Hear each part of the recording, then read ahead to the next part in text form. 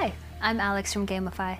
The team and I just finished reading an in-depth article by Neil Patel on how to use gamification for better business results. And we figured, why not make this into a video? Well done, Neil.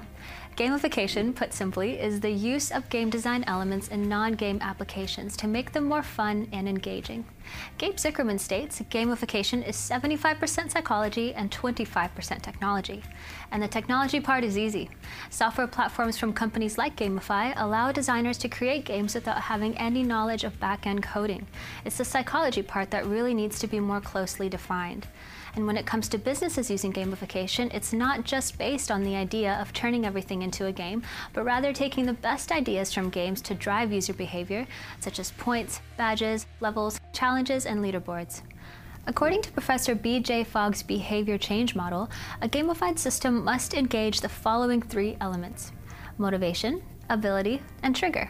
This is the motivation to do something, the ability to carry out an action, and a trigger to complete the action.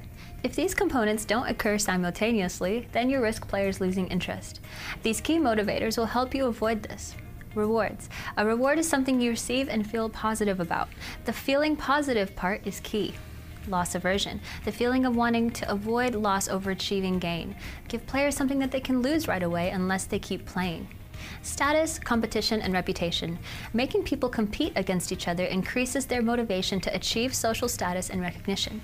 This is why leaderboards are a good idea. Feedback. Keeping users up to date with their progress is vital. For example, seeing points accumulate shows progress towards reaching a goal. This is what often makes games so addictive. So, how are businesses using gamification effectively? Extraco Bank in Texas used gamification to help ease the pain of the news that some customers were going to have to start paying monthly bank fees. Their game had over 4,000 visitors and was able to convert 14% of visitors into a bonus banking account from their zero fees account. The usual rate of conversion is less than 2%. Target was able to improve productivity and boost employee morale by gamifying the checkout process. A light bulb on each checkout would go either red or green based on the cashier scanning at the optimum speed.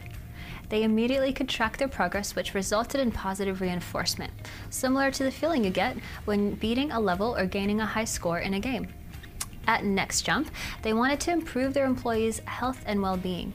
By installing gyms in their offices and giving out cash prizes to the highest performers, they only saw a 12% improvement.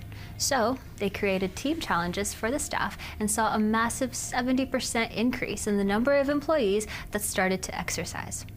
By setting a challenge, it gave the staff something to compete towards. Donut Shop Donut Pappy launched a competitive match game with Gamify in order to increase their page views and database.